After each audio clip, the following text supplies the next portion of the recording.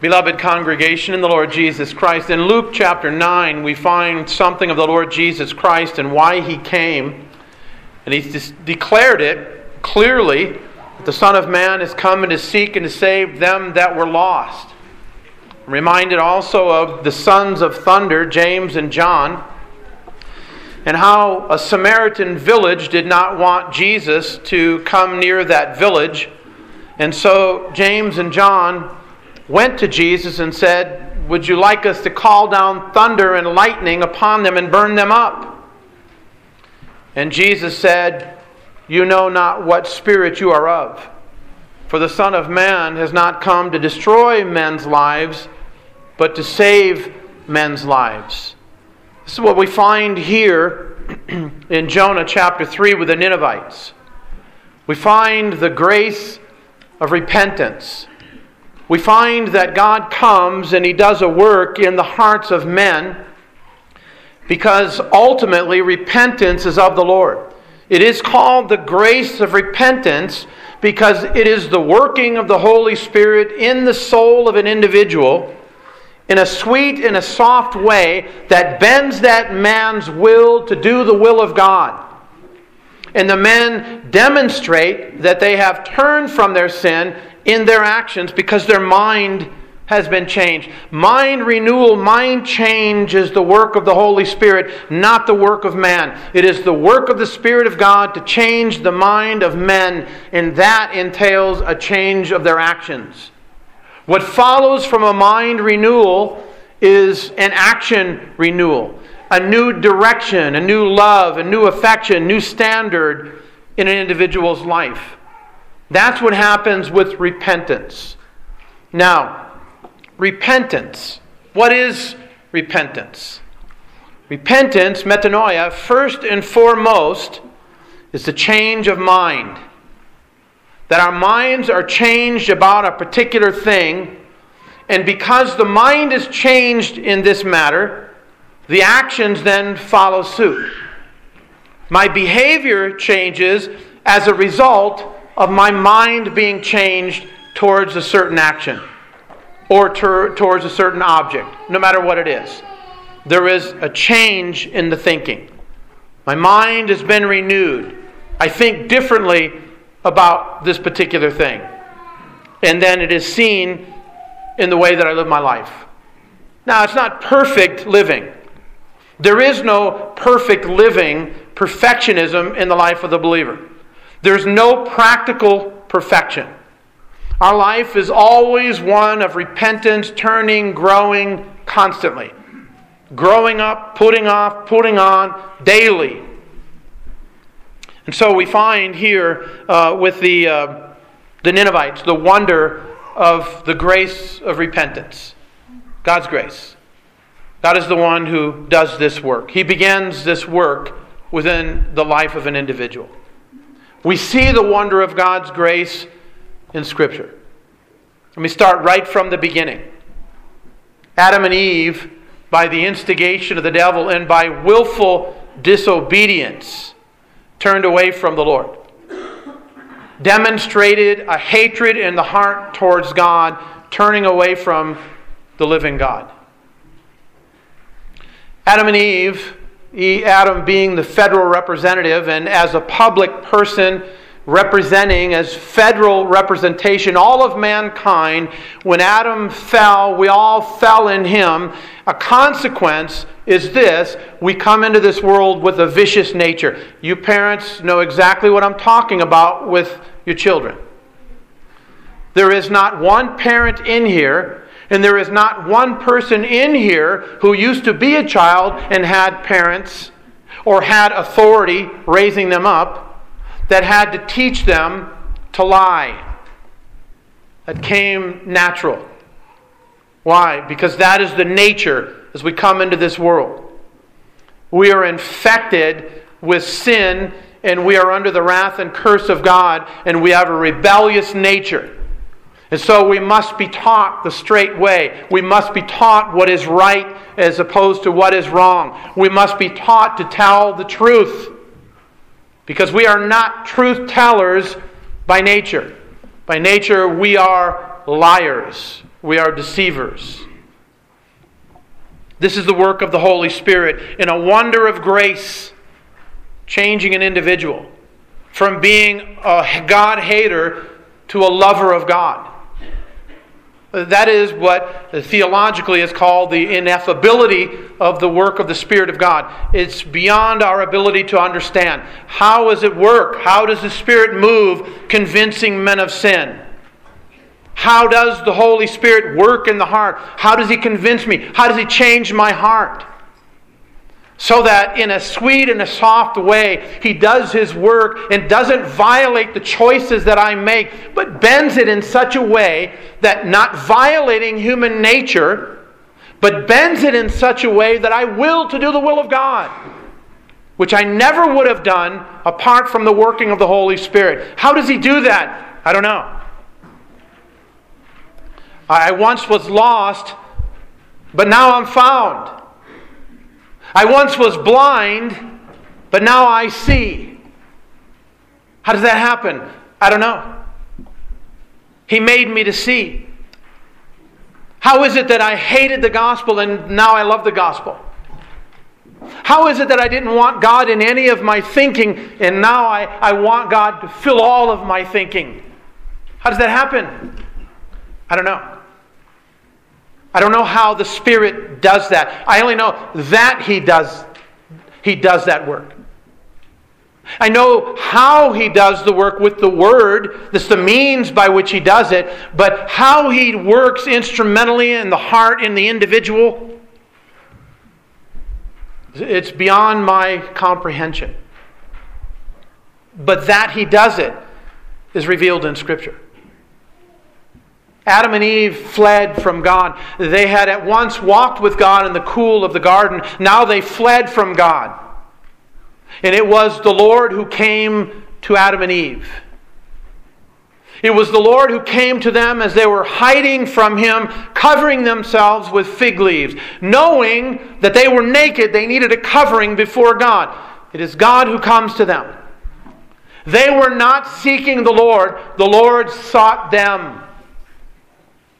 Now, don't think that God is not omniscient, beloved. You read passages in texts such as this, and the Lord said to Adam, "Where are you?" And you immediately think, well, look, God doesn't know everything. He didn't know where Adam was.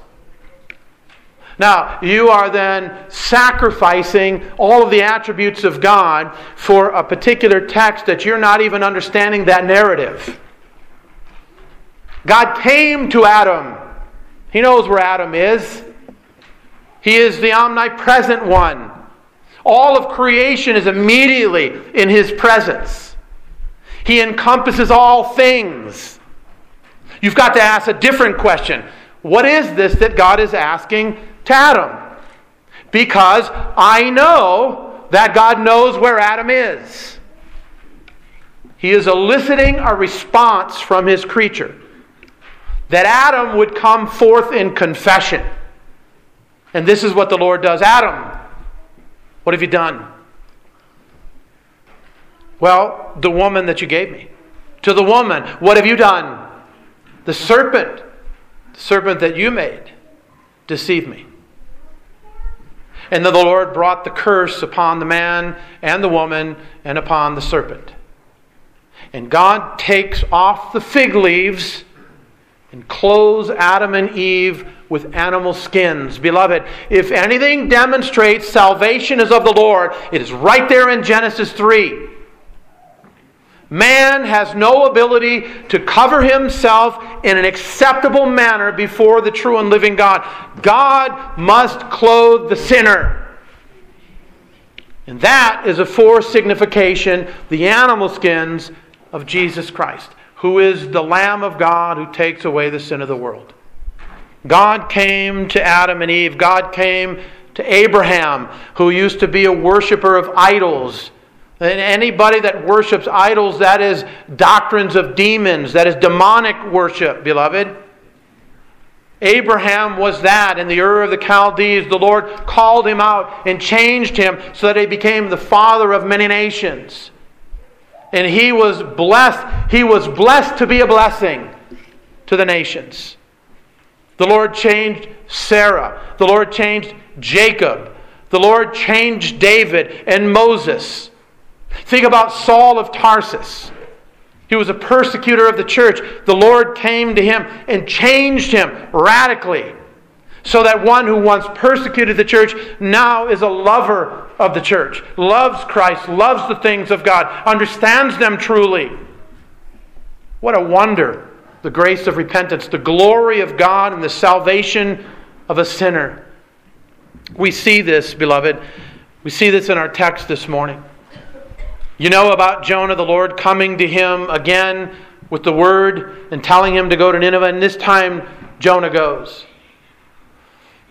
And whether, notice that he says 3 days and Nineveh, or 40 days and Nineveh will be overthrown. Whether that was all of his message or a summarization of his message, it doesn't say. But Jonah comes to this great city. In extent, 3 days. Now I've heard the arguments, well, 3 days doesn't mean that he walked around the whole city. It took him 3 days to do that. Rather, it was, a diplomatic thing. He had to come and he had one thing to do on day one, then something else to do. It doesn't say that. The extent of the city was a large city. And it took Jonah 3 particular days, and it might not have been, as we understand it, 24 hours. He wasn't walking 24 hours proclaiming the gospel. He had to rest. He's not superhuman. He's human as like unto we are. And so he probably rested, got something to eat, and went out and back at it the next day. And it took 3 days for Jonah to do it, and he declared 40 days, and Nineveh, that great city, would be overthrown. And so here he comes now, proclaiming this. And notice in our text, the word came to the king. You see, in verse 5, we find already that the people of Nineveh believed God. Now, I want you to think about that for a moment. Believed God. They didn't believe Jonah. They believed God. You see, what Jonah proclaimed was God's message. It wasn't the message of his heart. It wasn't what he was feeling. It wasn't, this I have on my heart, I need to tell you. No, this is what God has said. And that is always the business of the preacher. It's not to tell people the things that they want to hear because they have itching ears, but to tell them the truth of God's Word. That is what we always need. And beloved, we must believe God. There is a difference between believing about God and believing God. Now, you kids that are here, you've been taught in the Sunday school, you've been taught at home to believe things about God, and maybe that's all you're believing is things about God, but you're not believing God. To believe God is to believe His Word. What Scripture says, God says. What God says, Scripture says. We must believe God. This is what the people do. They proclaimed a fast. They don't even go to the king.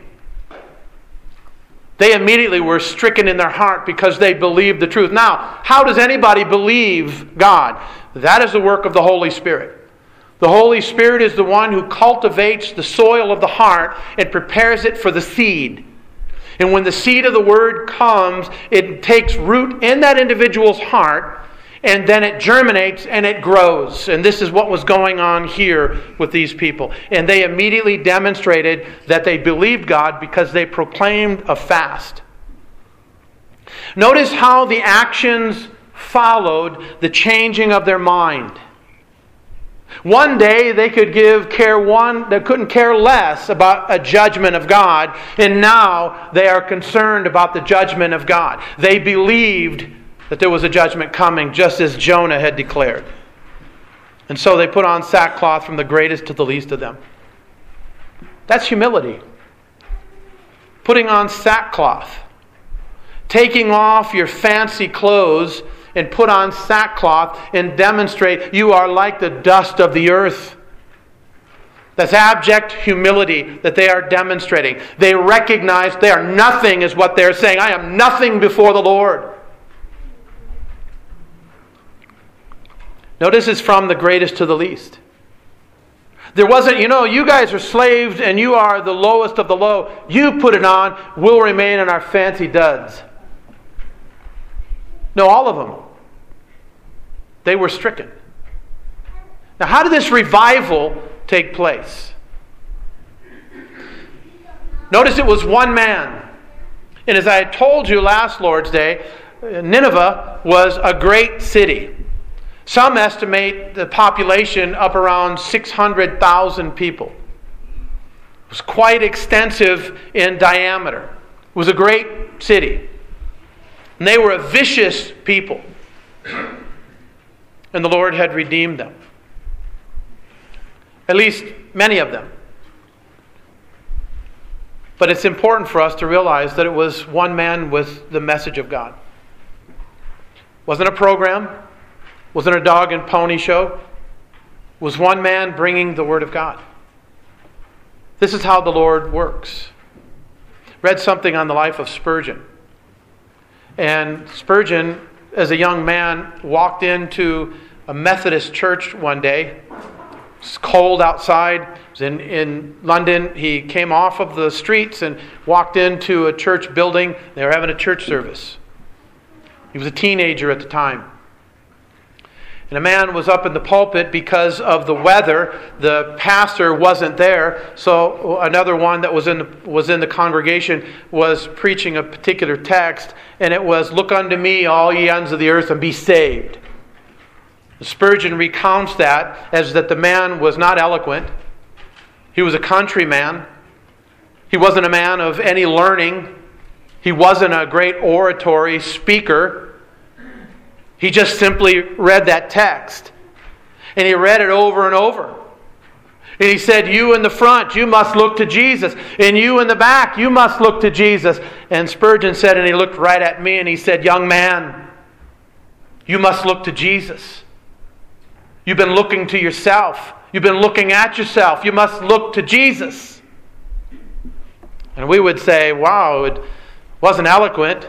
He certainly wasn't exegeting the text very well. God certainly can't use that. God uses crooked sticks to strike a straight blow. And the Lord used this man to bring probably, arguably, one of the greatest preachers in the 18th century to faith. By hearing this one particular message. And here we have a mass revival from Jonah bringing one particular message to the people. In 40 days, Nineveh will be overthrown. And here is the repentance. The word came to the king. The king of Nineveh arose from his throne, and he laid aside his robe and covered himself with sackcloth and sat in ashes. And so that demonstrates from the top down that there was humility going on. Notice how the revival is that which is attended by humility. First, a believing mind, and second, the actions change. Because when the inside of the cup and the dish is cleansed, the outward becomes clean as well. So that's why Jesus says, first cleanse the inside of the cup. And it is the Spirit of God's work to do that. And He does that through the ministry of the Word. Don't simply try to change people's behavior. Behavioral modification. That is the goings-on today in the modern psychology. That's the psychiatric world of our world, the psychobabble of our day. That is the Christian counseling of our day. Throw in a couple of scriptures to baptize something that Skinner or something that Freud taught, and we'll call that biblical teaching, which it is not. It swallows it up with the humanism that's there. Bring the Word of God. That's what cleanses the mind. That's what the Spirit of God uses to change the way an individual thinks. And when that happens, beloved, the actions change. The life changes. The direction of the life changes. This is what you find here from this revival. Doesn't the church today need to understand this? Doesn't the church today, don't you and I need to understand that number one, salvation is of the Lord. All glory, honor, praise, and adoration go to Him for the salvation of any sinner. First and foremost, glory to the Lord. Do we also not need to learn this message right here, that a preacher is to bring the message of God, not his own?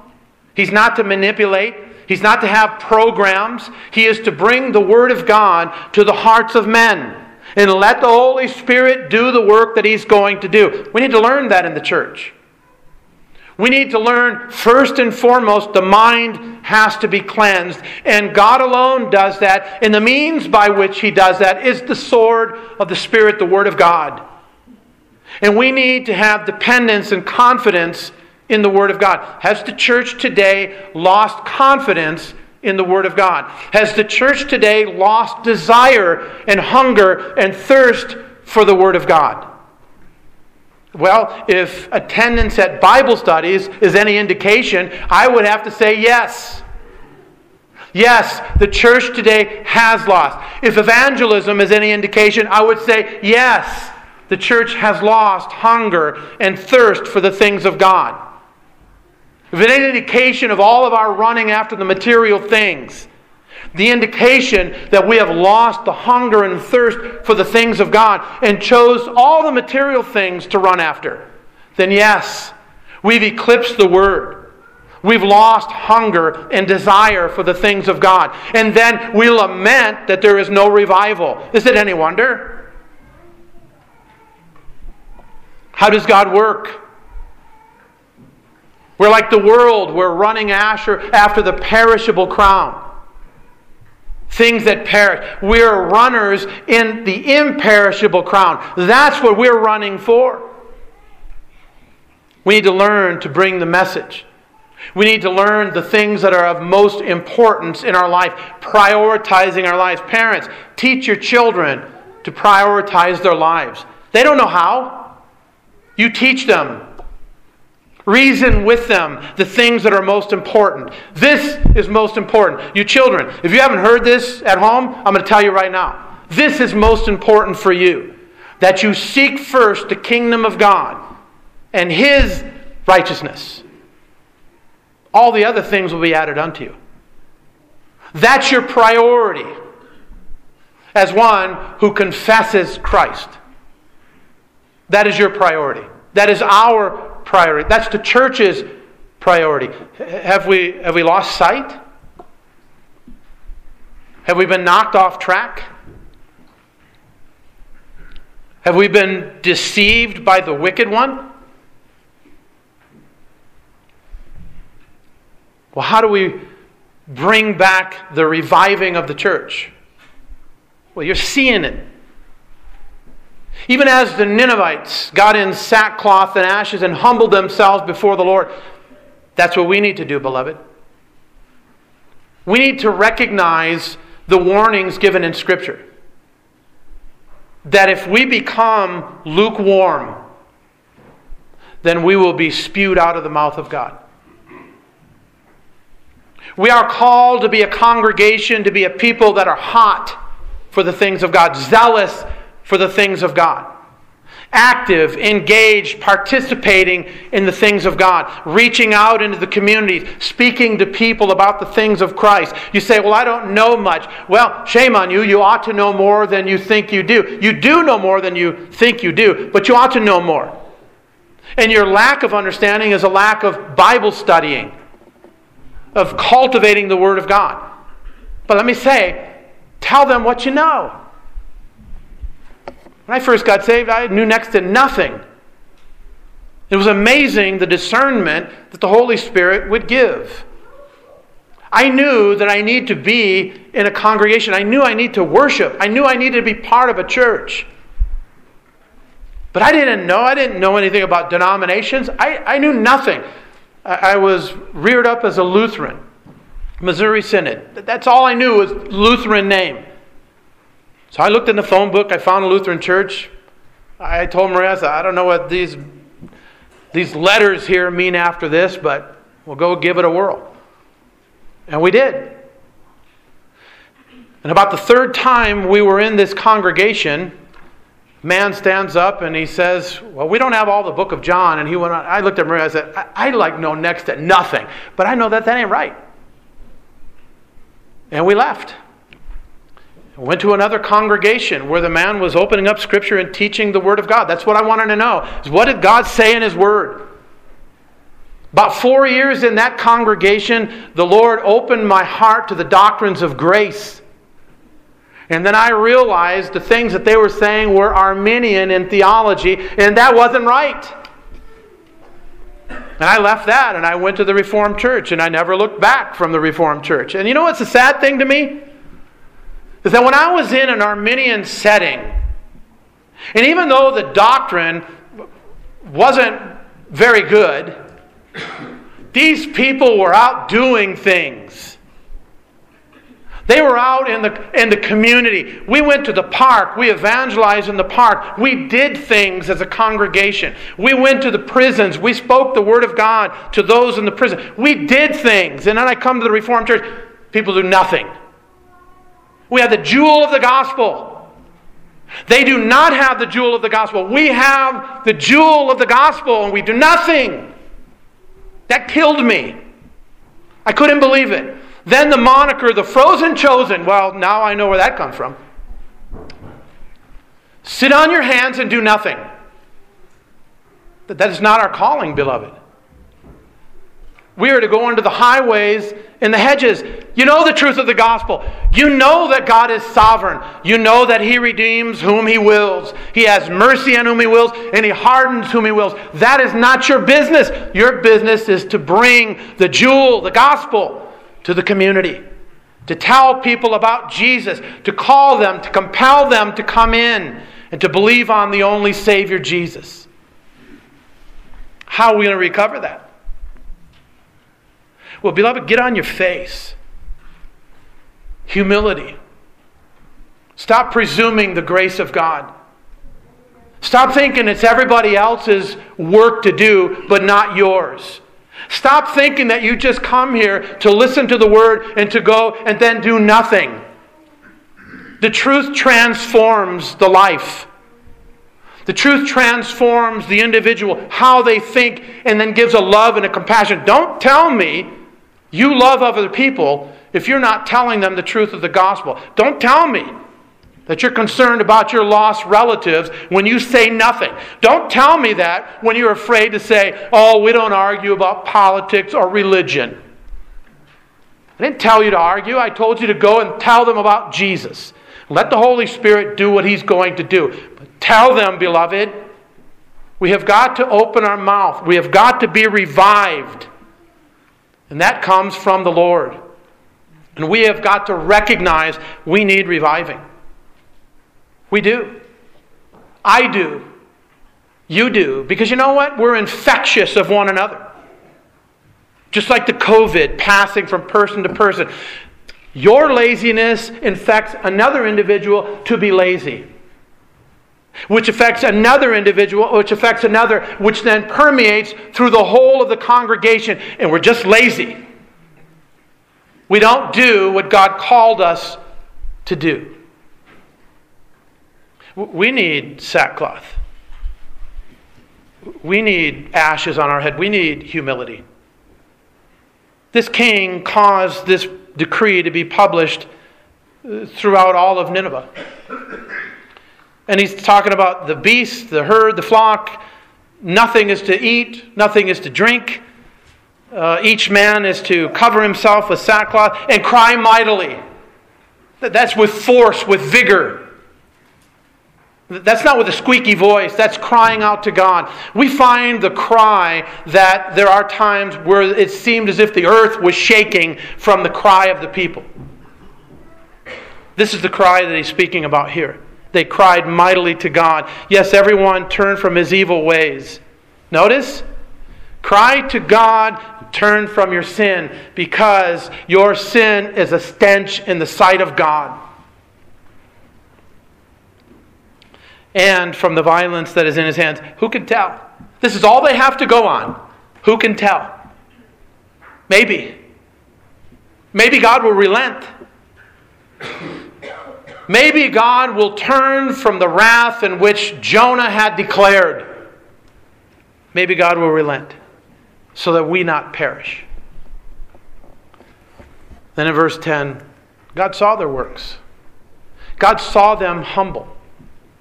God saw them turn. And here's what it says. They turned from their evil ways, and God relented. Now let's talk about that for a minute. Because there are some of you that are misunderstood. You're deceived in your thinking. Because you think that God repents. You think that God changes. You have got to begin with what you know as clear, evident truth, and then work downward. You interpret that which is less clear by that which is more clear. And what is clear is that we have in Malachi 3 that I, the Lord thy God, I change not. We find that in Numbers 23 as well. God does not change. He is the Ancient of Days, the same yesterday, today, and forever. He is without turning, without shadow. This is the Lord. He is perfection. Perfection knows no boundaries or no change at all, no degree of change. God doesn't change. God doesn't have a plan B. So you recognize there's some mystery here now, isn't there? God is an essential being, does not change. He has predestined all things known to God from eternity, or all of His works. He had predestined the change that goes on in the Ninevites. In His wonder-working power, in His way, He had predestined that He would work in them, they would repent, and then He would relent of what He said. God predestined that He would do that. Many think in time, right, that in time God saw that they would repent and they said, oh, okay, well they repented. Well, then I'll turn because I was going to do this. That's not the God of Scripture, beloved. God speaks to us in an anthropomorphic way, in the form of a man for our understanding.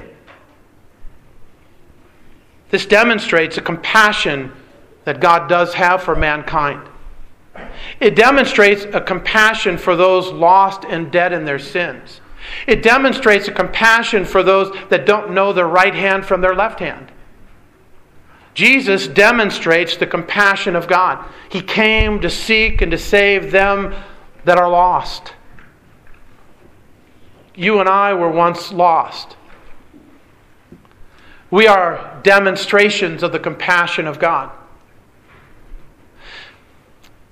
The difficulty we have is we really at heart want to be rationalists. We want to be the measure of all things. We want to say that if I can't understand this, then it must not be true. But the fact is that the Ninevites repented. That God so worked in them in such a way that doesn't violate their humanity, but sweetly and softly bent their will to do the will of God. God sovereignly did that. They repented. They truly, genuinely turned from their sins, but it was a result of God working in them, but not destroying their humanity. There's mystery.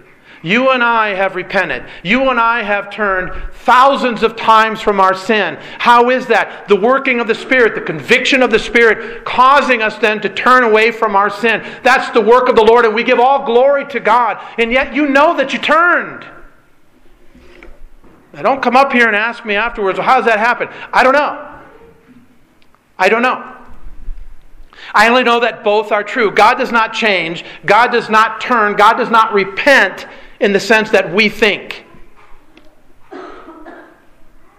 But He predestines that He would not bring disaster upon them. You know, we read in Habakkuk that He eventually did bring disaster upon the city. Because many did turn and many didn't. Many, it was just a formal thing. And God did bring disaster upon them. But for our purposes, God predestined that He would not bring disaster upon them. This is hope. This is hope in evangelism. This is hope for the vilest of sinners. God demonstrates this right from the garden, doesn't He? The day that you eat of the tree of the knowledge of good and evil, you will surely die. And Adam and Eve don't die physically. They died spiritually. But they didn't die. It was hundreds of years later. Adam lived 930 years. Then he died. But there was a long period of compassion that the Lord came to them. It's the business of the Lord, to save sinners. Who else is there? What a loving God. That God is loving, beloved, that God is compassionate, that God is long-suffering. How should you be with those with whom you've been praying or talking for years? How should you be to the vilest? Is there anyone that you would say, they don't deserve to receive the gospel? You and I don't deserve to receive the gospel. But we are to be in compassion the gospel, bringing it to them, telling them of Jesus. Salvation is of the Lord. He will have mercy and He will harden whom He chooses. That's none of our business. Our business, highways and hedges with the good news and compelling them to come in. Come to Jesus. Jesus alone will pardon. Jesus alone will forgive. Jesus alone is the one who then quenches the wrath of God against the sins of all those who trust in Him. Jesus alone gives peace and rest. Jesus alone forgives all of your sins. This is what we say. This is what we do. We go out and we proclaim this. This is what we find here with Jonah. And clearly the Ninevites turned and spoke to those of their own community about this, and therefore we find the sackcloth and ashes. Beloved, let us be compassionate, and let us bring the gospel to a dying world. Let us humble ourselves before God.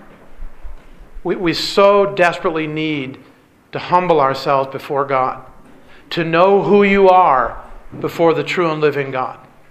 And we need to pray that God revives us. Let's not look at your neighbor, everybody else out there. Let's look at each one of us. Revive me, O God. Reform me. Bring me back to the teaching of God's Word. Help me to worship and serve you in accordance with your Word. Revive me, O God. Do this work within me, that I might be used then as a conduit to those who do not know you. This is the call of the Church of Jesus Christ. Amen. Shall we pray?